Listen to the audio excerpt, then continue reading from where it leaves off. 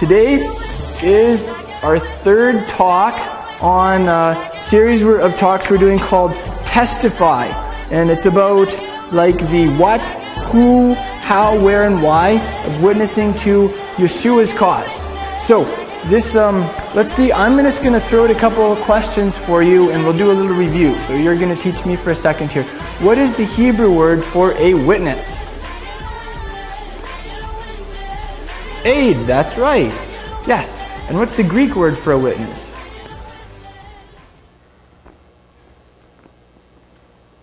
It's a word that we have in English when someone is killed for a cause.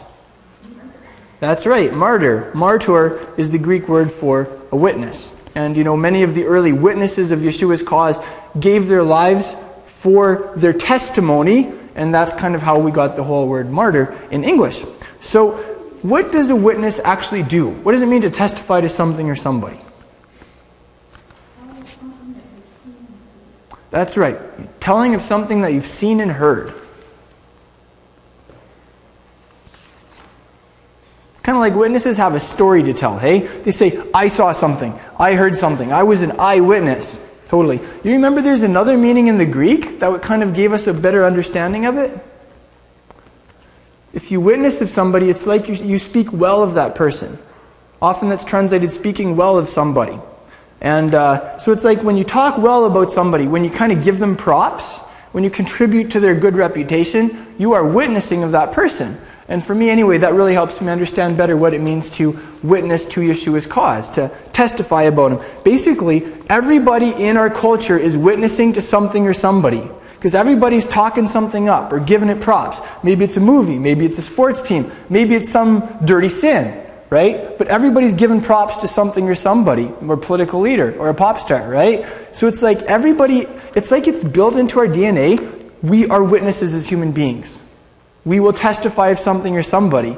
Kind of like, remember last Shabbat, we talked about how we're all designed to worship, and we will worship something or somebody. It's just a matter of if it's like the real God, or if it's some imposter, something that's going to eventually let us down, right? Do you remember also we talked about how the Father testifies of the Son Yeshua?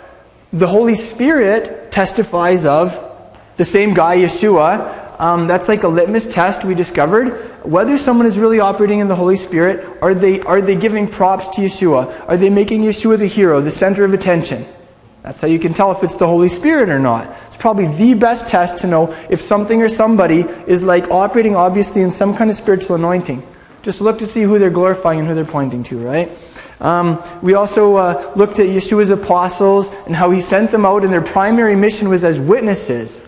And then finally, last Shabbat, you remember we looked at kind of like, there were these two passages in the prophet Isaiah, Yeshayahu, and it was like kind of the basic testimony that the people of Israel have always borne. Do you remember what those two things are? We drew them last week. Do you remember the first one? The first one, okay, you probably wouldn't remember it because my drawing is so horrible, right? But it was supposed to be a hand going like this, which is a picture of, shout it real loud to me. There's one God. That's right. He says that in the book of Isaiah. And do you remember we also learned that there is a little passage in the Torah. In English you're not going to see this, but in the Hebrew there are two letters that are written really big. And those letters are Ayin and Dalet, and they spell witness. It's like these two letters in this passage in the Torah are written really big, and they spell witness. Do you remember what passage it is? That's right, the Shema, the Hear O Israel passage in Deuteronomy. So the Jewish people have always understood the Hear O Israel passage, which interestingly enough, Yeshua said in Mark chapter 12 is the greatest commandment. They always understood that as being the core witness of the people of Israel. There's one God and something about love. It's interesting. And then the other one of those two pegs that we saw in Isaiah about the witness that we carry as the people of God is that there's not just one God, but He saves. Remember that? We drew that picture of that guy that was going to go over the Niagara Falls that was on the news a little bit ago, and we thought that was a great picture of how God rescues people. So that's like the core witness. There's one God, and He saved me, and He can save you. That's His business. And then you'll remember there were five kind of threads in our witness. We talked about how Yeshua said, "You are my witnesses," and testifying to Yeshua's cause. And what is it actually that we have to testify about? What is it all about? And do you remember we had 5 threads? Can any of you guys remember any of them or shout them out to me? Yep, that he died and rose.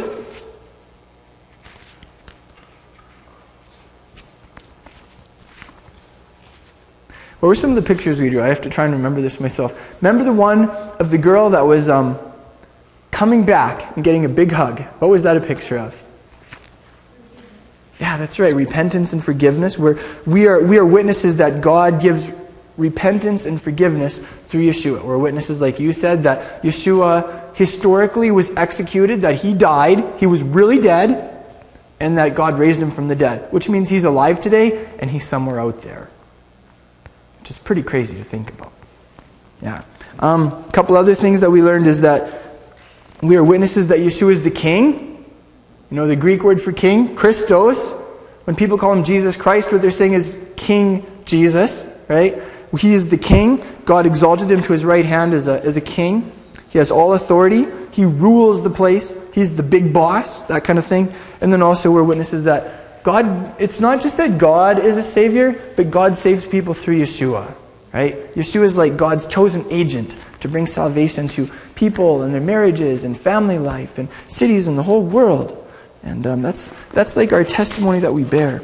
So that's what we've been learning for the last couple of weeks. That's a little review for us here. We are going to look now at some of the how questions. How does this work? So let's just jump right into that. How does God save people? Like when you think about it, just on a really basic kind of mechanical level, how does it happen that God saves people? And this is a big question for me, quite honestly, because like I like to drive around our city Saturday nights and pray for people. And so like I like to stop at the casino and walk through the casino and pray for people and hope that I don't see anyone there that I know. Because it means they're gambling or they're going to think I'm gambling. And in either case, it's going to be a little awkward, right? So unless they're there praying, which would be really cool.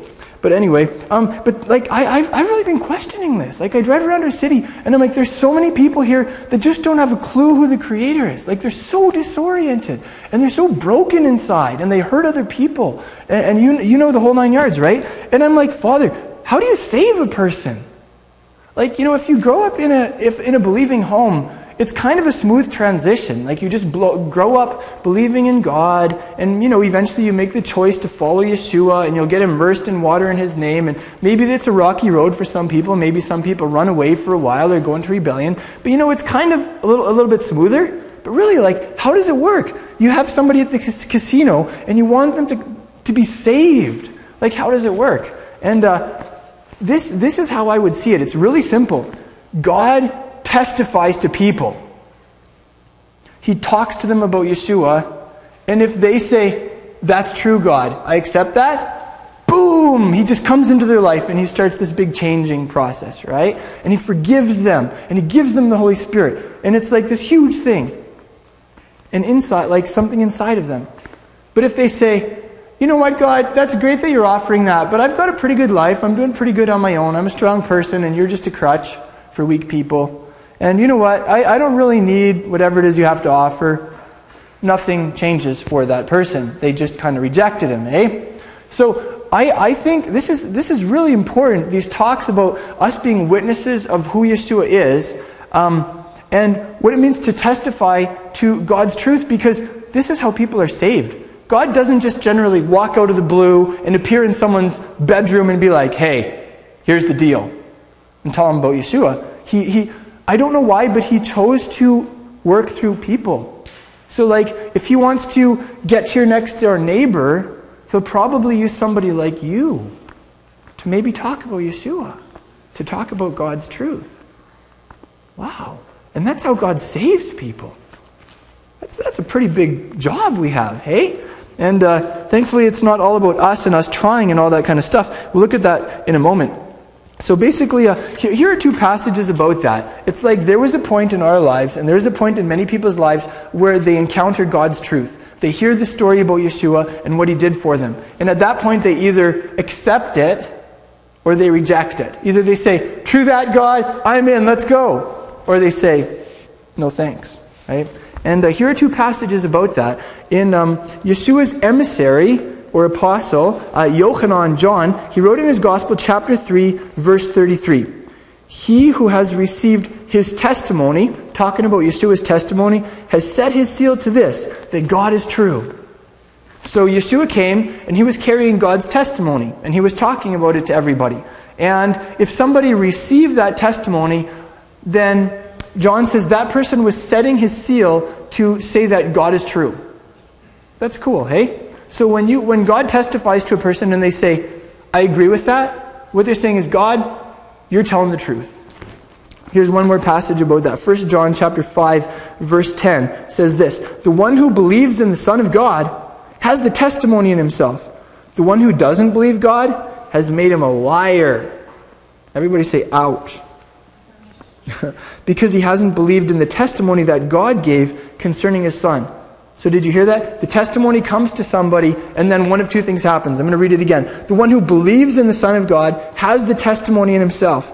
The one who doesn't believe God has made him a liar, because he's not believed in the testimony that God has given concerning his Son. So again, God comes to people, usually through his people, through disciples, and people hear the testimony. And if they say, true that, God, what they're saying is, God, you're telling the truth, and it comes right into them. It goes into them, that testimony. Or if they say, no thanks, what they're saying is, God, you're a liar. It's kind of the two options, right? So just on a mechanical level, that's kind of how it works. That's how salvation works. Really simple. So I want to share with you some ways that we can witness to Yeshua's cause in our culture. Try and make this really practical, really useful. The first one is something that Yeshua talked in the book, you could call it Luke 2.0, the second book of Luke, which is the Acts of the Apostles. Chapter 1, verse 8, Yeshua has been raised from the dead, and before he goes up to the Father, he spends about a month and a half teaching his apostles. And this is something that he says to them, verse 8, you will receive power when the Ruach HaKodesh, the Holy Spirit, has come upon you, and you will be my witnesses, both in Jerusalem and in all Judea and Samaria, and even to the remotest part of the earth. So did you notice, that's the biggest thing right there. And I know that's so simple. I hardly even think I have to say that. But it's really huge. We are not Yeshua's witnesses on our own. Remember Simon Peter? He just totally buckled. He was like, I don't even know the guy. That's me. That's you, without God's power in our lives, eh? But when we receive the power of Yeshua's Holy Spirit, he changes you, like he totally does. And he gives you the words when you need them. It's kind of like on the spot, And that's what he says. Just, you know what? You're going to be my witness just by the power of the Holy Spirit. It's not about you. It's not about you trying. It's not about cooking up a plan, or coming up with this great strategy, or having your special techniques or your little booklets or whatever. It's just when the Holy Spirit comes on you, you're going to be Yeshua's witness. So that's the first thing we learn here. In the book of the Revelation of Yeshua the Messiah, chapter 19, verse 10, it says, the testimony of Yeshua is the spirit of prophecy. So that's something that Paul wrote about too. You remember, he said, the gift of prophecy is for every one of you. And this is something you should really want. Why? Because the spirit of prophecy is the testimony of Yeshua. It's like when God fills you with his Spirit, when he gives you the prophetic gifting that he has for each one of us, you can't stop talking about Yeshua. He's going to be on your mind. And it's just going to flow really smoothly. You remember that picture of the anointing? Way back when in the Torah? It was like you dump all this oil on a guy's head, and that was a picture of the anointing of the Holy Spirit. Did you notice that oil is really smooth? And I think maybe that smoothness is a picture of what happens when he anoints us to be his witnesses. It will come naturally. It will come smoothly for you in those situations where the Father puts you. So maybe that's something we learn here. And then finally, you remember Yeshua in the Gospel of Luke chapter 11? He was like, okay, so if you have a little boy and he comes 2 a.m. and he's like, Abba, I'm hungry. Can I have some scrambled eggs for breakfast? You're not going to be like, no, no scrambled eggs. Today you get scrambled scorpions. He's like, you'd never do that to your kid, right? Or like, if you have a little girl and she comes to you in the morning and she's like, Abba, can I have some bread? Can I have some toast? You're not going to be like, yes, I'll give you toasted snakes. I mean, you don't do that, right? And then Yeshua said, so like, listen, if you're bad, like you're bad people, and if you as bad parents still love your kids and you give them good things, how much more is your good Father going to give the Holy Spirit to those of you who ask Him? So if you're ever wondering why some people seem to really like just live in the power of the Holy Spirit and they just witness to Yeshua's cause, and there's just that anointing on them where it happens smoothly, now you know why. They've probably done some asking.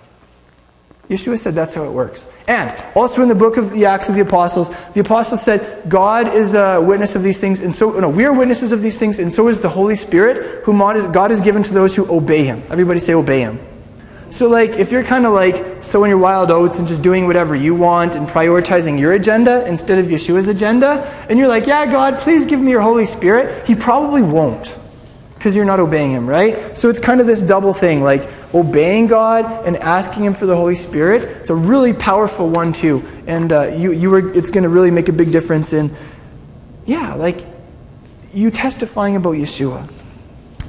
Number 2, this is something we talked about a bit last Shabbat, but we're going to hit it again in terms of the how. And actually, maybe let's draw a picture of that first thing, the whole how, like just the Holy Spirit. What could we draw? There's a picture of the Holy Spirit. The Hebrew word for does anybody know the Hebrew word for spirit? It's ruach. Everybody say ruach. That's like I'll even write it for you. Ruach. Ruach. And that's the Hebrew word for breath or for wind. Everybody say wind. Like, when it's going, if there's ever a day when it's just really windy and the wind is just impacting your house and you can almost feel it shaking your house, just think that is a picture of the Spirit, of the spiritual world in general, and of God's Spirit in particular. So maybe I'll draw some gusty wind here. All right, so just imagine some wind like that. Okay, secondly, this is something we talked about a bit. Every one of us has a story, because every one of us has encountered Yeshua, and He's done something in our lives. In fact, He's probably done quite a few things. At the beginning of our gathering, we were talking about how, Yeshua answered this prayer, or He helped this person. Each one of those are stories. And when you tell stories like that, you're giving Him props. You're witnessing of what a great guy He is and what He can do, right? So that's number 2, I'd say, is the most powerful thing we have in like our testifying arsenal, is just telling our stories about what Yeshua has done for us. If you read the Gospels from that perspective, wow, a lot of people had stories about Yeshua. Like Lazarus, for instance, he had a story. He was like, I was dead for several days, and then all of a sudden I woke up and I was in this stinking tomb, and I came out. And Yeshua raised me from the dead. That guy had a story. The guy who was a leper, and he had to, he couldn't see his family, and he had to go live outside of town by himself. And if anybody came close, he had to be like, I'm unclean, stay away from me. When his body was slowly falling apart because his nerves were all going numb. And then he saw Yeshua, and Yeshua, he said, Master, like if you're willing, you can make me clean. And Yeshua said, I'm willing. And he touched him. He put his hand on him. And he cleansed him instantaneously. He healed him. That guy had a story. Remember the crazy guy across the lake who had like a whole bunch of demons? And he was like living in the cemetery. Like he would go live in graves. And he'd go running around at night screaming and howling, terrifying everybody in the whole area, I'm sure. And he didn't even wear clothes. Like naked guy running around screaming. That's even scarier, And what does it say? They tried to tie him up several times with chains. Like you go to the hardware store and you get some good half-inch length chains, and he would just bust the things and off he goes again screaming, right? And so anyway, Yeshua comes across the lake and he casts all the demons out of this guy, and he becomes sane. And they get him to put some clothes on, and he's all right with that, right? Like that guy had a story about what Yeshua did for him. And maybe it's not so extreme for us. Maybe we can't be like, yeah, I was dead for a couple days and they already put me 6 feet under and then Yeshua brought me back to life. Or, yeah, I was a total psycho and I ran around my town naked, terrorizing everybody at night, and I lived in the cemetery. Like, okay, maybe you don't have that kind of story, but I guarantee you, Yeshua's done stuff for you. He has done things in your life. Maybe you weren't a physical leper, but were you dirty inside? Did you struggle with guilt or shame? Or just those feelings of dirtiness where you want to hide from people and hide from God? Did you have a dead heart where you couldn't love, where you couldn't really love, and Yeshua came and filled you with real love and brought your heart to life and made it warm? Those are powerful stories. And you know what? There are a lot of people in our world who maybe they feel dirty inside and they're hiding. Maybe they do feel a little psycho. Some people do feel a little psycho. Some people do hear voices. Some people feel like they're almost at the end of the rope and they're going to lose it. And they don't have a clue what to do. Oh, there are lots of stories like this that we have and that the people around us are stuff that people is wrestling with, right? So, all that to say, you have a story and it's something really powerful that you can share. And it's not like, okay, I'm going to give you a couple really basic pointers about your story. In the story, your story, Yeshua is the hero. Everybody say Yeshua is the hero. So when you tell your story, you're making Yeshua the hero, right? You're giving him props, you're contributing to his good reputation. You're talking about something fantastic that he did. Number 2, you are the villain. Everybody say, I'm the villain.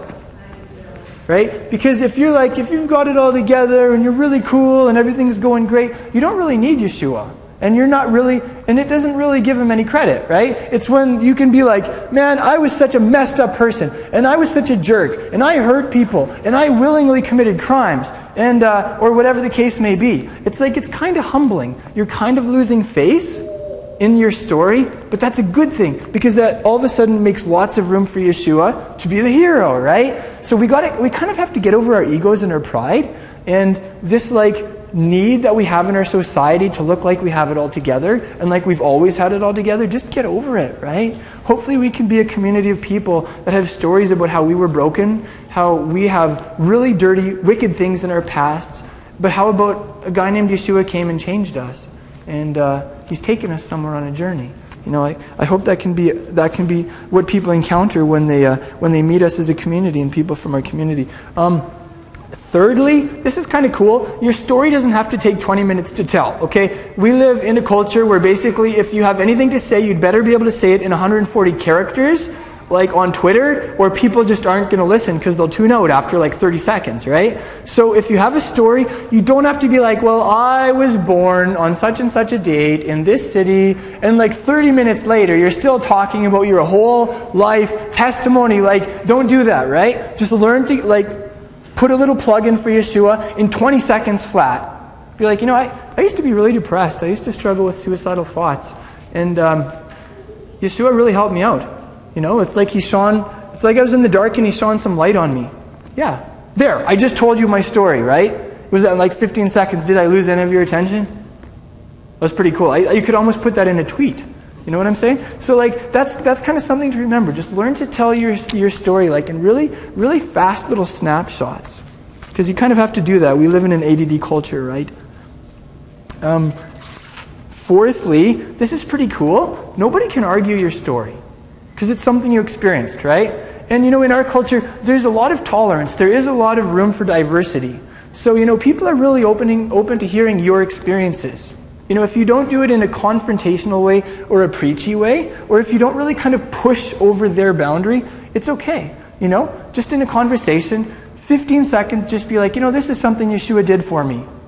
And you don't have to lay into them with the 4 spiritual laws. You don't have to try and get them on their knees right there and then and say the sinner's prayer. Just put a little plug in for Yeshua and let the conversation keep going, right? Because you just threw a seed in there. And that seed's going to go into their heart, and God's going to, if he wants to, he's going to see to it that grows up and it's going to become something good in their lives, right? It's something they're going to keep thinking about. So that's just something to think about. And you know what?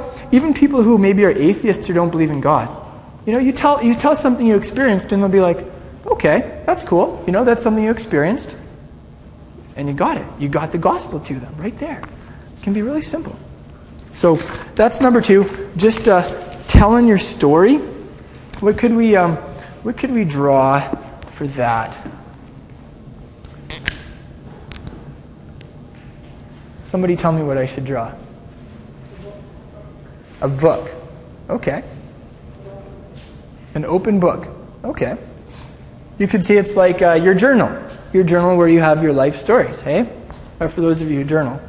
I don't journal in a book, I journal on my computer because I can type a lot faster than I can write, and I can read what I type, whereas I can't really read what I write because my writing is horrible. Okay, so yeah, we'll draw an open book, like a journal.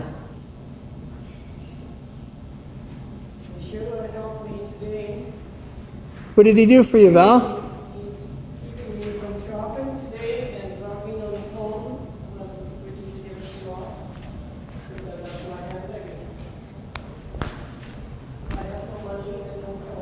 Wow. Is it just date day with Yeshua basically? You're just spending quality time with him today? That's awesome. That's awesome. Good. Okay. I'll give you a practical application about this. I know we talked about this last Shabbat, but something you can do about like your story is just talk with a close friend of yours or a family member or a spouse and just start kind of being like, yeah, what are your stories? And start thinking of all your stories and write them down, right? Have like, say 5, something that's really easy to remember. Have 5 little stories that you could just drop in a conversation about stuff that people struggle with, eh? And then and then practice telling them to each other. Genevieve and I have been doing that when we go out on dates. We're just practicing telling our stories, right? The stories where I'm the villain and Yeshua's the hero. Stories that make him look really good. It's really fun, actually. And at first it's kind of hard, but you get in the groove, right? It's kind of like it took you a little while to learn how to walk, or learn how to speak English, or learn how to drive. So don't expect that telling your story is going to come naturally. You might need to practice it, just like I needed to practice piano before I got any good, before it got smooth, right? So practice telling your story to like everybody you meet, right? It's going to get smoother and smoother. And then let's look at one more thing here. Number 3, this is something, do any of you know who Justin Martyr was? Okay.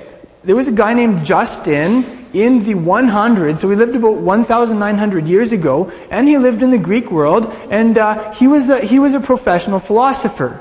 So basically, he was probably really poor, because philosophers in that day were kind of like artists today. Artists aren't typically very rich people, right? And he had this special philosopher's garment that he would wear, and he would walk around in like big Greek cities like Athens, and he would just talk with people all day long about existence and why things exist and how they came into existence and all of these kinds of things, right? That was his job. Anyway, one day Justin met a disciple of Yeshua, and he tells his story. It's in what you call patristic literature, the writings of the early church fathers. If you ever read Justin Martyr, he tells his story, and I don't know, I'd read it to you, but it's quite a few pages. But he was walking by the beach one day, and he was just meditating and thinking about things, and he met this old man who was a disciple of Yeshua, and they had this really, really, really long conversation that he recorded, and Justin became a believer in Yeshua as a result.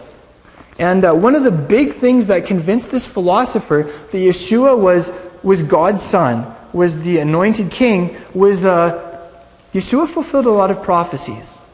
Like there were these spokesmen for God in Israel a really long time ago. And they would write things down that were going to happen. They would write things, they would describe the Messiah who was going to come. And then Yeshua came, and bang, bang, bang, bang, bang, he just totally matched up all these prophecies. He totally fit the criteria. I'll give you a couple examples. Like, he was born in Bethlehem.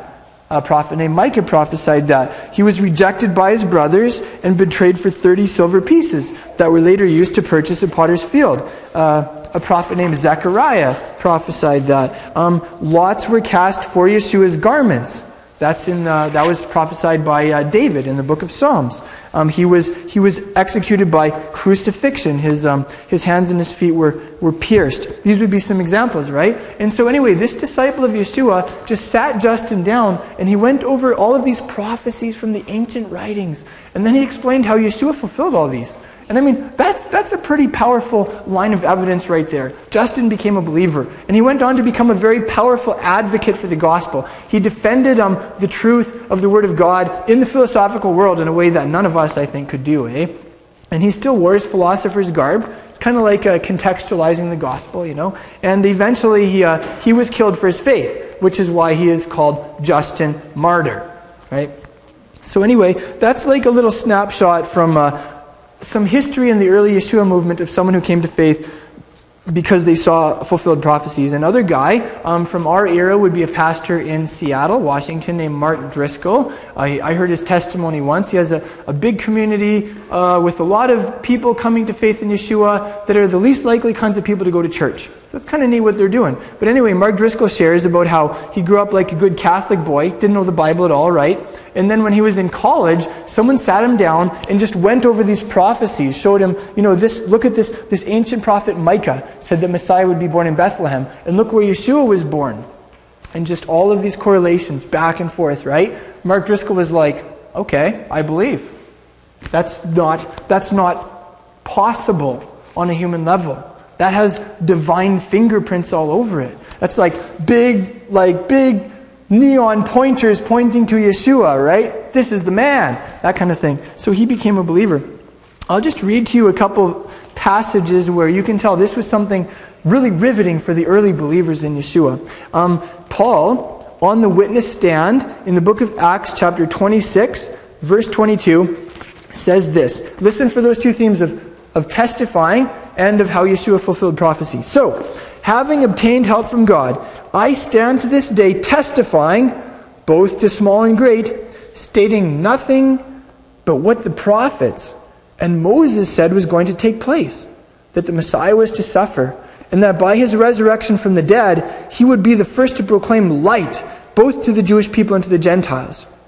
So did you hear that? Paul said basically, my job description is to testify about Yeshua. And this is what I do. I just say what the prophet said would happen. I just say what Moses said would happen in the Torah. Isn't that cool? So, sometimes it's kind of tough slugging, reading through some of the things in the Old Testament, in the Tanakh, but that's something to watch for. If you always watch for Yeshua, and you always watch for the gospel and how passages point to Messiah, it's really going to bring it to life for you, and maybe you'll get some really cool ways to talk about Yeshua with people in conversation. That's a practical thing about that. Here are a couple more verses about that. Yeshua, in the Gospel of John, chapter 5, verse 39, says this to the religious leaders of his day.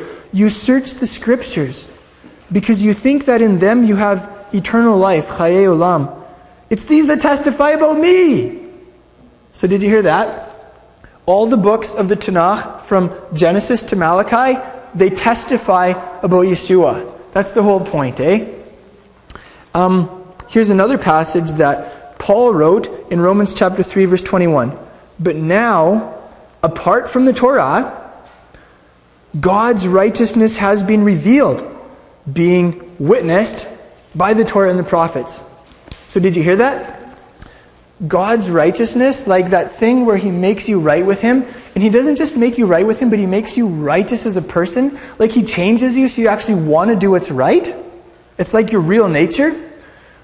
God doesn't do that by you following a list of rules. He doesn't do that by you seeing how much of the Torah you can keep. He says God has revealed his righteousness apart from the Torah and the writings of the prophets. But the Torah and the prophets all point to that righteousness that we have through Yeshua. Did you hear that? They testify of it. So again, it's that whole thing of like the Torah and the prophets, when we really study them and we live them out, everything in them is engineered to point to Yeshua, to preach the gospel. That's why I think it's really important as the body of Messiah that we be really strong in the Old Testament, that we not just be New Testament people, that we be Old and New Testament people. Like some friends of mine call themselves whole Bible Christians, and I really like that term. Yeshua himself in the Gospel of Matthew chapter 8 verse 4, here's a little example of this, how the Torah points to Yeshua. He just cleanses this leper guy, and then this is what he says to him. See that you don't tell anybody, but go, show yourself to the Kohen, the priest, and present the offering that Moses commanded as a testimony to them. So when this leper gets cleansed and he walks into the temple and he says, I just got cleansed from my leprosy, the priests would have been in an uproar. They would have been scrambling because lepers didn't get cleansed. in the Jewish world of Yeshua's time, there was a saying that, like, when the Messiah comes, one of the things he will do is cleanse lepers. So the priests were probably freaking out, because there's this big, really elaborate ritual in the book of Leviticus that you do when a leper gets cleansed. And they were probably like, oh my goodness, we never did this one. And they were probably like, oh no, when they were teaching this one in school, I was daydreaming. I didn't think we'd ever do it, right? And so, like, you just think about the news. It would have just shot through the temple. Every single priestly family in Israel would have heard about that within a week, right? And so they would have scrambled and grabbed the scroll and unrolled it. I guess a lot of them had it memorized, but they would have been like, okay, what do we do? What do we do? And but did you hear that? When a leper got cleansed, there was something in the Torah that God put there to testify of Yeshua being the Messiah. So, as you read through the Torah, just be like, how does this testify of how Yeshua is the Messiah? It's all over the place. It's built into the Torah. I love that. Here's another passage. This one is in one of Yeshua's apostles, Shimon Kepha, or Simon Peter, in his first letter, chapter 1, verse 10. This is what he said about the prophets who prophesied about the Messiah. As to this salvation, what's the Hebrew word for salvation? That's kind of cool. As to this Yeshua, the prophets who prophesied of the grace that would come to you, they made careful searches and inquiries, seeking to know what person or time the Spirit of Messiah within them was indicating, as he predicted the sufferings of Messiah and the glories to follow. Isn't that phenomenal? Like, these prophets, they would prophesy about the Messiah who is coming under the inspiration of the Holy Spirit. And they would write it down, or they would put it to music, in David's case. And then later they would be like, wow, I wonder who that's going to be. What is that going to look like? And then they would say, it says they'd made careful searches and inquiries about the time and the place and who it was going to be. It's kind of cool. These prophets themselves, they didn't even know all the details, right? But did you notice there that it says the Spirit of Messiah within them was indicating through the prophets of Israel the sufferings of Messiah and the glories to follow. So as you read through the Tanakh, the Hebrew Bible, watch for the sufferings of Messiah. Everybody say sufferings. And the glories that would follow. Say glories. So for instance, when you're reading the story of Joseph, watch for how he was rejected. Watch how he was thrown in the pit. Watch how he was sold out by his own brothers. Watch how he spent years in infamy. Those kinds of things, right? They're all pictures of Yeshua's sufferings. They're all like little prototypes of it. Actually, it's kind of interesting. I'll give you the where it talks about like predicting the sufferings. Where does it talk about your process? Yeah, when it's talking about indicated as he predicted, that the Greek word there is pro martyromai. Everybody say pro martyromai. You know the word pro, it means before, right? And then can you hear the martyr root? So it's kind of like it's like pro martyr. He was pre-witnessing, right? Ahead of time. So I'll leave that as our last thing today. Just as a practical application, as you're studying through the Tanakh, like I said, watch for how it points to Yeshua, how it preaches the gospel. Ask, what does this tell me about Yeshua's sufferings? What does this tell me about the glories to follow? And something you may want to do is get a list. Get a list of all of the prophecies in the Old Testament, the Tanakh, that Yeshua fulfills. And just have them in your Bible, right? It's pretty cool. Then if someone's open to it, if you're having coffee with someone and they're open to like looking at it for 5 minutes, you can be like, yeah, look, check this out. Like there's some really ancient prophecies. And when Yeshua came, bang, bang, bang, bang, he just fulfilled a ton of them. Isn't that interesting? I guarantee you that will get people thinking. But you'll want to have that list on hand so that you can just take someone through it right there and then, right? Write down the page number and that kind of thing. So maybe we'll draw one more picture. What could we draw as to picture that? Maybe we could draw let's draw a couple of prophets. We'll try to draw a couple of prophet dudes and kind of, describing stuff. I guess in ancient Israel, men wore dresses, so we'll draw them with dresses on, basically.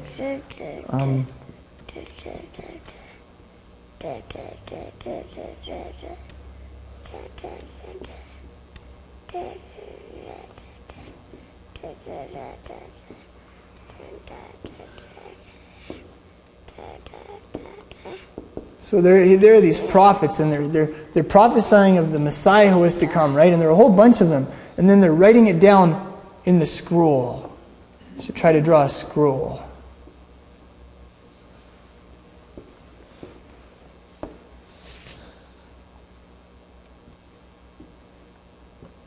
There are all of these things that they're writing down. And then guess what?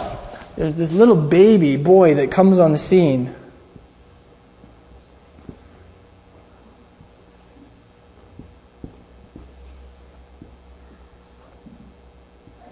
And it's Yeshua.